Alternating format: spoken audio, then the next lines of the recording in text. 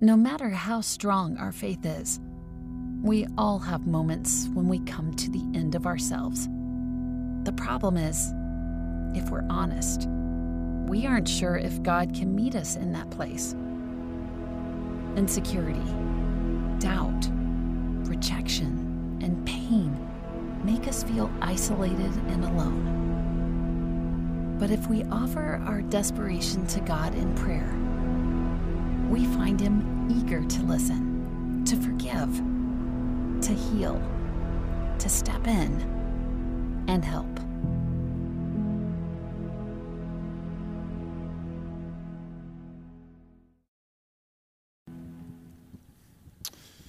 Well, welcome Summit Church at all of our locations. My name is Curtis. My wife Elizabeth and I have been here at the Summit for a little over 7 years, 5 of which we both have actually had the privilege of working on staff here. My wife is one of our staff accountants, and then myself as one of your pastors. I know it's already been said, but I do want to wish a happy Father's Day to all of you dads out there. Probably the greatest blessing in my life, aside from knowing Christ and my wife, is to be a father to 3 beautiful little daughters, the youngest of which we welcomed into the world just 22 days ago. And so you can clap. I did absolutely nothing. I will pass that on to my wife. She did all the work. And so now we have a 3.5-year-old daughter, a 2-year-old daughter, and a newborn daughter. So Jesus be a nap, or at least Jesus be somebody that wants to sponsor 3 weddings. Amen. That's where I'm at. Sometimes when I'm in the gym, people will ask me, they'll say, "Hey, what are you training for?" And my answer is always the same.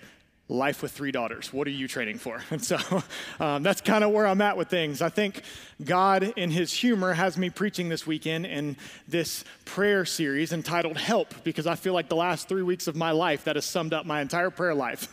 God, I have 3 daughters. Help. And so what we've seen over the last few weeks is that if we offer our desperation to God in prayer, we find a God who is eager to step in, eager to heal, eager to forgive, and eager to help. And so I want to continue this weekend by preaching in this series on a fairly well-known story. That is the story of Lazarus, the story of Jesus raising Lazarus from the dead. And so if you have your Bibles, and I hope that you do, go ahead and pull them out. You can turn to John chapter 11. John chapter 11 is where we're going to be. If you don't have a Bible, or if you would like a nicer Bible, you can stop by our Next Steps area on the way out. We have a Lost and Found, and so you might even find the one you left here on Easter. It's my free gift to you. There you go. Well, in an effort to make my Baptist pastor really proud, why don't we at all of our locations stand this morning in honor of the reading of the Word of God? At all of our locations, let's stand in honor of the reading of the Word of God. John chapter 11, verse 1. It says, "Now a certain man was ill, Lazarus of Bethany, the village of Mary and her sister Martha. It was Mary who anointed the Lord with ointment and wiped his feet with her hair, whose brother Lazarus was ill. So the sisters sent to him, saying, 'Lord, he whom you love is ill.'" Would you pray with me? God, I thank you for your scriptures this morning. God, you've promised that they would not return void. God, I pray that they would go forth with power, and that somebody here this morning at the Summit Church would experience a resurrection just like Lazarus. God, I pray that the words of my mouth and the meditations of my heart are acceptable in your sight, O Lord, my God, my rock and my redeemer. Would I decrease that Jesus, you might increase? If you agree with that prayer, would you say amen? Amen. Y'all can go ahead and be seated. Thanks for being good Southern Baptists up in here this morning. Well, with the addition of new baby girl, I've tried to be at home as much as possible the last few weeks, and I have quickly been reminded how, from my oldest 2 kids, that the requests just never stop. And I don't mean this in a bad way, but they just never stop. You never get, time for yourself or whatever we like to do. I started thinking if I had to make a list of the 3 hardest jobs, in my opinion, in the entire world, I think that list would consist something of probably like a mercenary would be one, maybe a bomb technician, that sounds terrifying, and then probably a stay-at-home mother would be at the top of that list. And so I feel like stay-at-home moms in some regard have to be a mercenary and a bomb diffuser multiple times. When I left here yesterday to come preach, my wife was diffusing a newborn bomb as I was leaving, if you know what I mean. So stay-at-home moms, it might be Father's Day. I'm incredibly thankful for what you do in raising the next generation for Christ. I don't know if you're around kids much, but as with most kids, mine are just never-ending chatterboxes of cute little requests. And so it's constantly, Daddy, I'm hungry. Daddy, I need this. Daddy, I want to go to the pool. Daddy, I have a boo-boo. Daddy, Nora hit me. And what's interesting, whether you're around kids or, a lot or not, kids are not so much worried about their punctuation, right? My kids, I don't know about yours, they don't tend to ask questions. They just make statements. But we know that these statements are actually requests, right? So let me translate. When my daughter says, Daddy, I'm hungry, what she really means, the question she's asking is, Daddy, can I have some form of candy, bread, cheese, ice cream, popcorn, or pizza, preferably all of them at the same time, please and thank you, Daddy. When she says, Daddy, I want to play in the pool, what she's really asking is, Daddy, can we go to the big pool? Not this little plastic kiddie pool you keep filling up and throwing in our front yard because you are way too cheap to buy a membership to the big pool. Can we please go to the big pool, Daddy? When she says, Daddy, I have a boo-boo, it's not a statement. That's, Daddy, I'm hurt. Can you please get me some Squish and a Band-Aid? Now, Squish in our house is just code name for Neosporin. I'm not trying to teach a 12-month-old how to say Neosporin, so Squish, that's where we're at in our life. Daddy, Nora hit me. The question there is, Daddy, will you please do something about my terrorist little sister who will not stop bothering me? I need you to step in and do this. And genuinely, I'm trying to cherish this season of dependency that my kids have on me. I know that season's going to come to an end soon. And so we even have this little thing where before I help them or after I do something for them, I say, hey, why is Daddy going to do this for you? Why did Daddy do that for you? And they say, because he loves me. And I say, and how long is Daddy going to love you? They say, forever. See, I want my kids to know why I'm willing to help them and why I'm willing to do all these things for them, no matter how ridiculous and no matter how long and never stopping the list is. I want them to know that, hey, you never have to stop asking. You never have to stop coming to me. Never stop pleading for my help. They don't have to say, Daddy, will you please help me in my hunger? Daddy, will you please help me in my pain? Daddy, will you please help me in my situation? They don't have to ask that. They simply say, Daddy, I have a situation, and hearing those words out of their precious little mouths is enough to move me to action on their behalf because of how much I love them. See, my kids never stop asking me things because they know two things about me to be true. They believe, one, that I love them with all my heart, and two, they believe that I actually possess the power to help them with whatever is going on in their life. And so reading this week, I was reminded again why Jesus tells us to have childlike faith. Because if we really believed, if we really, truly, honestly believed about God, even just as much as my kids believe about me, the way that we prayed would fundamentally change. It would change because it wouldn't just be head knowledge. You would have a heart knowledge and a personal relationship with Christ where you know that there is a God who is good and loving and kind and sympathetic to your situation, as well as great and powerful and mighty enough to actually do something about it.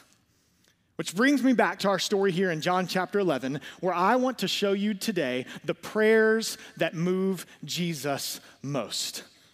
The prayers that move Jesus most.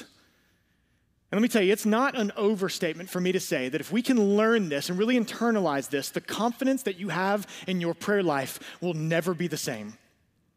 Before we get too deep into this, I want to reiterate something that Pastor Will said last week so eloquently, and it's that what I'm about to share is not a formula by which we get God to move on our behalf. This is a posture of prayer that I believe, according to John 11, moves Jesus most. See, we can't make the Spirit move, but we sure can open up our sails and wait for the wind of the Spirit to move. Amen, Summit Church? So let's look at this again. John chapter 11, beginning in verse 1. Now a certain man was ill, Lazarus of Bethany, the village of Mary and her sister Martha. It was Mary who anointed the Lord with ointment and wiped his feet with her hair, whose brother Lazarus was ill. He was ill, so the sisters sent to him. Now we all know how this story is going to end, right? Like, you've been in church long enough, you know how this story is going to end. Jesus raises Lazarus from the dead. And I don't know about you, but when I read stories that I know fairly well over and over, sometimes I have to really focus in and allow God to reveal something new to me. And so this week, I couldn't help but getting a good laugh because I started thinking, man, how incredible must this miracle have been for everybody that was there? for everybody that witnessed a dead man being raised back to life. How incredible and life-changing for every single person in this story, except for one, Lazarus. Just bear with me. Think about this. If you're Lazarus, you've been dead for 4 days. So if you're dead, where are you? Where is he? He's in heaven. He's in heaven. Lazarus is living his best life now. He's meeting the neighbors. They're like, Lazarus, how's that bum knee? He's like, not bum anymore. Never felt better. Like he's in his mansion, in his room. He's rearranging stuff. He's getting everything set up, walls of gold, doing the whole thing. Jesus knocks on the door. He opens the door. He's like, Jesus, I knew you'd be here. This is incredible. Jesus is like, hey man, this is kind of awkward. I'm going to need you to go back down there. That's just like, are you kidding me? That's just how I read my Bible. I don't know how you read yours. So at this point in the story where we're at, Lazarus is still hanging on. He's still hanging on. But just put yourself in this family's shoes for a moment. Lazarus is sick. At any moment, he could slip into eternity. All cards are on the table for this family. They are in the thick of it, and they are being exposed by the greatest enemy of all time, which is death itself. And the way I read this, it seems as if Mary and Martha have exhausted all other options to see their brother be healed. No medical remedy is going to help. No essential oil is going to help. There is no amount of chicken noodle soup that is going to help their brother. They see that this is a job only for Jesus. Because you see, there are some jobs that are only meant for Jesus. But the reason we're doing a series on prayer is that you have to know how to get in touch with him. Well, they know that Jesus is over in this village called Perea, which is about 15 miles or so from Bethany, where they are at, and they send a message. They send a message, what they believe to be their best, their most convincing, and their most airtight argument for why Jesus should come help their brother Lazarus. And again, think about this. Mary and Martha have one shot at getting Jesus' attention, and it's time sensitive at that. They have one shot to make their request, one shot to ask for help, one shot to get Jesus to move on their behalf, so it better be a darn good argument because their brother's life depends on it. If you have one shot at getting Jesus' attention in a situation like this, one shot to save a loved one's life, one shot to save your husband or your wife or your mom or your dad or your brother or your sister or a best friend, one shot, what are you asking? What are you asking? How are you asking? What would your argument be for why Jesus should come help? I don't know about you, but here's what I know. The sisters send a 7-word message. That's it. I'm not sending a short message. The message I'm sending, if Lazarus is my brother and he's sick, I'm listing out his entire spiritual resume. I'm saying, Jesus, Lazarus is ill. Lazarus, the one who loves you, Jesus, he's sick. Lazarus, your buddy. Lazarus, who attends church faithfully. Lazarus, who prays diligently, who does his quiet time every day, who serves on the parking team. Lazarus, who tithes. Lazarus, who tells everybody that he knows about you, Jesus. Lazarus, the one who loves you so much, Jesus. He's sick. Please come help. Not Mary and Martha. They knew what would move Jesus most. They knew what kind of prayer would move God in the flesh the most. So they write in verse 3, Lord, he whom you love is ill. I only have 1 point for you today. 1 point. I'm a terrible Baptist. 1 point. When you appeal to God's heart, you can expect to see God's hand. When you appeal to God's heart in prayer, you can expect to see God's hand move in your life. I'm not sure about you, but my default prayer posture is the exact opposite of this. Because when I'm going through something, the way I tend to pray is, hey, God, I have a situation, and I've been doing everything that I'm supposed to be doing. I'm trying to love you more. I've been having my quiet time. I've been tithing. I've been praying more. And after all that, I still don't understand why you will not move in my life the way that I want or the way that I need you to. God, why won't you heal my mom? Why did you let them get the job over me? Why won't you provide me with a spouse? Why have you withheld children from us, God? I'm doing everything that I'm supposed to be doing. So God, why aren't you doing what you are supposed to be doing? But that's not how to pray. Here's what moves Jesus most. The God of the universe is not moved most by your love or your dedication for him, but is moved by his love for you. And that is good news this morning, because his love for you never changes. His love for you never fails. His love for you never ends. And I know you've heard this probably 1,000 times in your life, but I want you to hear it clearly from me this morning. And I believe these words are going to crack through some hard hearts this morning. Listen to me. God loves you. Regardless of what you've done, or regardless of what you think of yourself, regardless of the guilt or the shame or the regrets that you brought in here today, even with all of that, God loves you. And I know for some of you, this is your biggest hang up with Jesus, it's your biggest issue with Christianity, and it is your biggest problem with prayer, because you can't fathom, you can't reckon, you can't wrap your mind around the fact that the God of the universe would love you enough to listen to you and actually do something about your life. Let me tell you, this is Christianity at its most basic level. Not that we first loved God, but that God first loved us.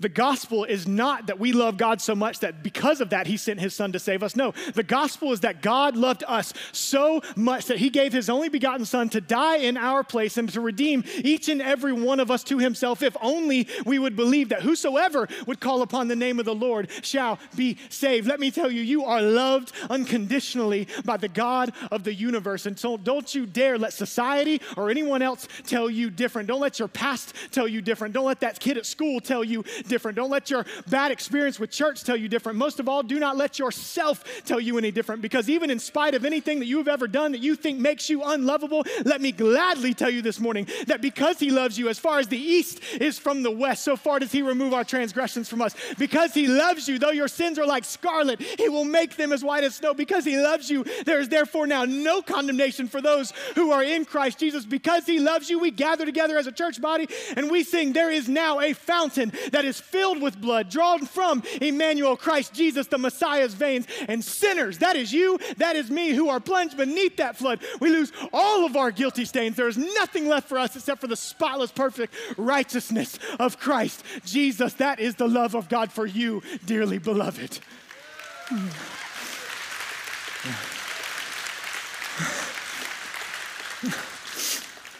I'm still in my intro. I think I just needed to get up out the house for a little while. Man.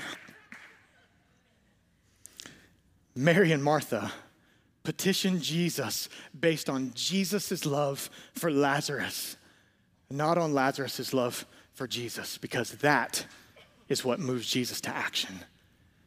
His love for you. Let's keep reading in verse 4. But when Jesus heard it, Lazarus was ill, but when Jesus heard it, he said, this illness does not lead to death. It is for the glory of God, so that the Son of God may be glorified through it. Now, Jesus loved Martha and her sister and Lazarus. John really wants us to understand this, that Jesus loved this family. So, when he heard that Lazarus was ill, he stayed 2 days longer in the place where he was. He loved them, so he waited. See, when I'm reading that, I think maybe the word but would work better. He loved them, but he waited. But this says the very reason that he waited is because he loved them. He loved them, so he waited. See, the reason he waited is because Jesus wants us to know clearly, without a doubt, that by the time he finally arrives to Bethany, in verse 17, Lazarus is truly dead. He's not 1 or 2 or 3 day dead. He is 4-day dead. Lazarus is dead. It seems to everybody as if Jesus is too late. I mean, just think about this from the sisters' perspective. They have been praying fervently, and yet their brother is still dead. To them, it seems as if Jesus has failed them. But if you haven't learned this by now in your life, let me tell you, Jesus is not so concerned with time as we know it as he is with timing. And so Jesus wants us to know clearly that what is about to occur is not just a resuscitation. No, this is about to be a resurrection. And so let's skip ahead a little bit to verse 23. Verse 23, we're going to come back. We're going to come back to verses 21 and 22. They are just, honestly, they're just so good. I want to save those for dessert. So let's wrap them up and put them in the fridge. We'll pull them out and heat them up in a little while, all right? Verse 23, Jesus arrives in Bethany and he sees Martha. And Jesus said to her, "Your brother will rise again." And Martha said to him, "I know that he will rise again in the resurrection on the last day." I'm like, well, dang, that's a pretty good answer, Martha. Martha's been to seminary. She seems to know the correct theological answer to pain. I know everything will be fine one day. And sure, as Christians, this is our favorite thing that we love to tell people when they're going through something, right? Hey, God's in control. Everything happens for a reason. It'll all be fine. One day, every sad thing will come untrue. And sure, that's perfectly true, and that can certainly bring you comfort. But let me tell you, that does not always alleviate my suffering right now. Jesus, who's fairly good at reading people, mind you, picks up that Martha needs more than just a theological reminder right now. And so what he's about to do is completely redefine her theology. He is about to move the doctrine of the resurrection from being a future hope, something that Martha knows intellectually, and make it become a present reality for her, something that she will now know personally. And so verse 25, Jesus said to her, "I am the resurrection and the life. Whoever believes in me, though he die, yet shall he live. And everyone who believes in me, or everyone who lives and believes in me, shall never die. I am the resurrection and the life." See, sometimes what Jesus does when he meets us in prayer is to remind us of what we think we believe, but what we don't actually really truly believe, at least for our situation, at least for what's going on in our life right now. This wasn't some new doctrine for Martha. This was Jesus saying, hey, you know that doctrine about the resurrection, Martha? That applies here. That applies right now. That applies to your current situation, because when I'm with you, those stories in the Bible, they're not just fairy tales. They're echoes of what I'm about to do in and through you. What Jesus wants us to see here is that resurrection is not just an event. Resurrection is not just a doctrine. Resurrection is a person, and he is standing in front of Martha. Listen, Bible knowledge, doctrinal knowledge, theological knowledge, those are fantastic things because of who they point to. But those things in and of themselves will not save you. The thing that they point to, the person that they point to, he is the one that saves you, the Redeemer, the Messiah, Jesus Christ of Nazareth. When you know him by faith, we need not fear even the shadow of the death, for he is the resurrection and the life. Listen, I am not downplaying the importance of Scripture at all. These things are your life. But if you think about it like this, if you are sick, you don't want a medical book. You don't want some kind of formula. You want a doctor. If you're being sued, you don't want a law book. You want a lawyer. Likewise, when it comes time to face your final enemy, which is death, you want a Savior and not just a doctrine written in a book. But see, the beauty of what the Scriptures shows us is that in Jesus Christ, every single doctrine is made personal. The Word became flesh and dwelt among us, and that means wherever Jesus is, wherever the promises of God's are, God's resurrection power is not just a doctrine, it is available right now. And so I'm telling you, cling to these Scriptures because of the very one that they point to and what He is able to do in your life. Appeal to God's heart using these promises and watch him move. So Jesus asks her in response to this, verse 26, he says, "Do you believe this?" And she said to him, "Yes, Lord. I believe that you are the Christ, the Son of God who is coming into the world." She uses 3 different titles for Jesus here. She calls him Lord, Christ the King, and Son of God. And the words "I believe" are actually in the perfect tense, which indicates a fixed and a settled faith. It's Martha saying, I have believed and I will continue to believe. Seeing Jesus as the resurrection and the life has finally moved her from intellectual facts about Jesus to understanding this personal truth about Jesus. She's moved from just knowing facts about Jesus to understanding truth about Jesus. And see, this is one of the many tensions that are to be managed in the Christian life. The tension that truth and fact are not always the same thing. Here's the fact. Lazarus is dead. Dead people don't come back to life. But here's the truth. Jesus is the resurrection and the life. Oh, Summit family, that we would understand this, because you are either going to live your life defined by what you go through or by who you belong to. See, what you go through might be fact. You are really going through some things, and those things are fact. But who you belong to is the one who can speak a word, and all of creation is born, the way, the truth, and the life. And so it may be a fact that you are here today and you are lost and confused. But the truth is, in Christ Jesus, that if you acknowledge him in all of your ways, he will make your path straight. It may be fact that you've been praying for the same thing and the same person for 5, 10, or maybe even 15 years, and that God seemingly still has not answered that prayer. But the truth is that in Christ Jesus, you can still have confidence when approaching God, because if you ask anything according to his will, he hears you, he is working, even if you don't see it right now, and even if you don't see it this side of heaven. It may be fact that you feel alone and that you feel like you are not good enough, but the truth is that in Christ you have a God who is your ever-present help in time of need, a God who will never leave you nor forsake you, and a Jesus who is ready and willing to stand before God the Father when you think and know that you are not good enough. Whatever your fact is right now, know that you can always appeal to God's heart by praying biblical truth, which is found in God's word. And when you do that, you can wait expectantly, because it is biblical truth that connects God's past promises with your present situation in hopes of a better future that God the Father can bring about right now in your life. That's good. He said that's good. I'm going to say it again. It is God's word, these promises that God wrote, God's promises of the past merged with your present situation, that God can bring about a better future right now in your life. So you declare his promises, Summit family. You declare his promises and you wait expectantly to see his power. Unless you think this is name it and claim it, it is not. I'm talking about the promises of God found in Scripture. So it's not name it and claim it. It is name him and claim them, because there is power in the name of Jesus, and the name of Jesus is found right here in the Scriptures, which are your life.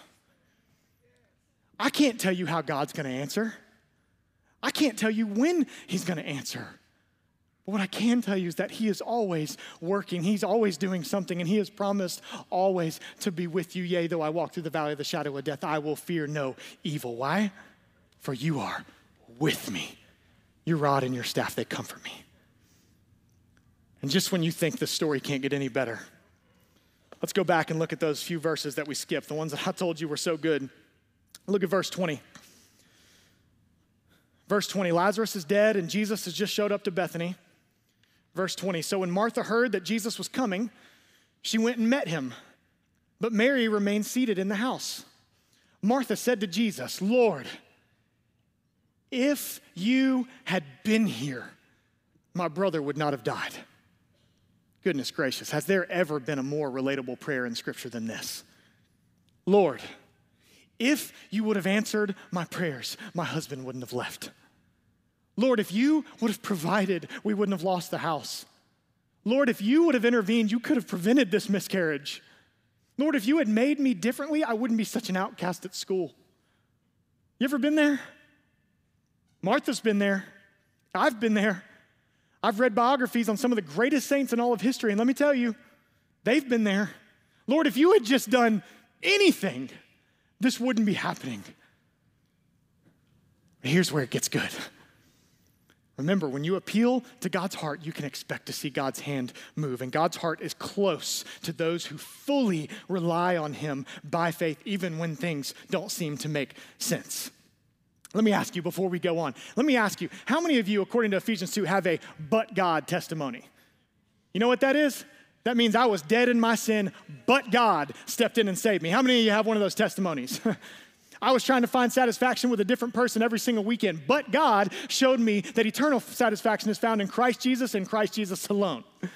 I was knee deep in my sin and debauchery and drunkenness and pride and depression. I was a child of wrath. I was following the prince of the power of the air. I was a son of disobedience, but Jesus rescued me and put me on a solid rock. How many of you have a but God testimony in this place? All right. About 15 of you, the rest of you were born walking on water. That's fine. I will share my but God testimony anywhere I can, all right? Listen, we are real quick to share our but God testimony, and that's fantastic. Encourage your brothers and sisters with your but God testimony. But let me tell you, your but God testimony is a story of something God has done in the past. Again, great thing. But that doesn't help me right now. What this is, what we're about to see, what Martha's about to show us, is how to have a but God faith in the middle of your circumstance. In your current situation, when the pain is ever so present. Verse 21, Martha said to Jesus, Lord, if you had been here, my brother would not have died. Here's where it gets good. But even now, I know that whatever you ask from God, God will give you. Lord, have mercy. Some of y'all need to hear this. What you need today is not just a but God story. You need a but even now story, a but even now kind of faith. Some of you need to write this down. You need to put it above your bathroom mirror, above your desk at work, and make it the background on your phone. Here it is. Before anything becomes a but God testimony, it begins with a but even now faith. Before anything becomes a but God testimony, it begins with a but even now faith. This phrase that Martha teaches us, but even now speaks with faith despite circumstances. It's the kind of faith that relies on God's promises by appealing to God's heart, which thereby releases God's power and expects to see God's hand move in your life. But even now, faith says, God, if you had moved, I wouldn't be going through this. But even now, I believe that you have a plan, that you are sovereign, that you are working, that one day I will get the help and God, you will get the glory, even if I don't see it this side of heaven. It says, I may have lost my job, but even now, you are Jehovah Jireh, you are the provider. It says the diagnosis came back positive, but even now, I still believe that you can heal me. And even if you don't, you are still worthy to be praised. It says, I may have a list of regrets and one night stands a mile long, but even now, I believe you can make me clean and as white as snow. It says, my husband has been ridiculing my faith for 10 years. But even now, I believe that you can still save him and make him new because but even now, faith declares that nothing and no one is impossible for God. Nothing is impossible for God. This morning, I was talking with Ken, one of our servant leaders, who told me that his daughter, who is 46 years old, gave her life to Christ just 4 months ago. 46 years old. Ken said, I've been praying for her for 20 years. 20 years Ken prayed for his daughter. You don't think Ken had some moments where he said, Lord, if you had just showed up, if you even cared, 20 years. I guarantee you his prayers at some point said, but even now, I believe that you can save her. 46 years old, there she is, walking with Christ. Let me tell you, your husband is not impossible for God. Your wife is not impossible for God. Your parents and your kids are not impossible for God. Your friends and your roommate are not impossible for God. Therefore, you pray like this. You say, Jesus, the one that you love, that is me, needs you to move. And in spite of what I am seeing before me, that does not matter because even now, I believe that you can work a miracle. So you appeal to the heart of God with confidence, with even now faith, and you watch him turn your situation into a but God testimony. That is the confidence you have when you pray the scriptures and appeal to God's heart. I'm about to call Brandon back up here to play on this organ. We're about to have a revival up in this place. Goodness gracious. That's Martha. Now it's Mary's turn. Verse 32. Now when Mary came to where Jesus was and saw him, she fell at his feet, saying to him, Lord, if you had been here, my brother would not have died. She has the same initial reaction that Martha did. But when Jesus saw her weeping, and the Jews who had come with her also weeping, he was deeply moved in his spirit and greatly troubled. He said, where have you laid him? They said to him, Lord, come and see. And then one of the most comforting verses in all of the Bible. Verse 35, Jesus wept. See, Jesus responds differently to Mary than he did with Martha. Mary doesn't seem to have this bold, even now faith that her sister Martha had, but Jesus' grace still abounds. He knew that just as what Martha needed was insight, he sees that Mary needs comforting. And so he doesn't try to explain to her anything else. He just weeps with her. Pastor Derek said this a few weeks ago. He said, just because Jesus knows the outcome of your situation, that doesn't stop him from weeping with you. See, Jesus' weeping reveals his humanity. It's a reminder that he willingly entered into all of our experiences and all of our circumstances, and he knows exactly how we feel. I'm not sure about you, but for me, this has always been one of the most powerful theological truths. Because yes, I am assured when I remember that God is sovereign and that he has a plan for history and that he has a plan for my life. And that's fantastic. I'm assured when I know that. But I'm comforted when I realize that God sympathizes and is with me in my pain. Let's look down at verse 41, and what we're going to find is Jesus praying exactly like we've been talking about, appealing to God's heart and then expecting to see God's hand move. This is how the sisters prayed. This is how Jesus prayed. And this is how God in heaven invites us and desires us to pray with this type of confidence and expectancy. Verse 41. So they took away the stone, and Jesus lifted up his eyes and said, Father, I thank you that you have heard me. I knew that you always hear me, but I said this on account of the people standing around, that they may believe that you sent me. And when he said these things, he cried out with a loud voice, Lazarus, come out. And the man who had died came out, his hands and feet bound with linen strips and his face wrapped with a cloth. And Jesus said to them, unbind him and let him go. This, Summit family, is the power of Jesus. He speaks and creation obeys. One Puritan said that if Jesus had not specifically named Lazarus when he shouted, he would have emptied the entire cemetery. 3 words from Jesus and a dead man is brought back to life. 3 words and a miracle occurs. 3 words and history is forever changed as we know it. But lest you forget, these 3 words spoken by Jesus were in response to 7 words of a faith that appealed to Jesus' heart. Lord, he whom you love is ill. Mary and Martha believed that the prayer that would move Jesus most was to appeal to Jesus' love for Lazarus. They appealed to God's heart and they experienced God's hand move in their life.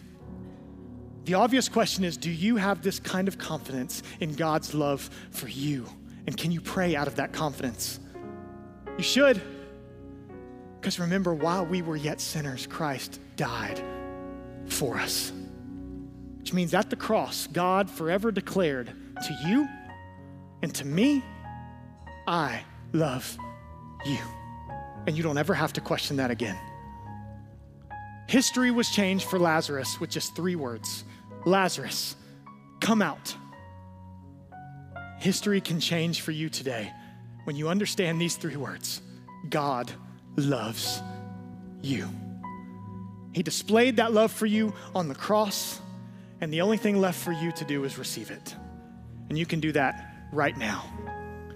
So at all of our locations, why don't we bow our heads?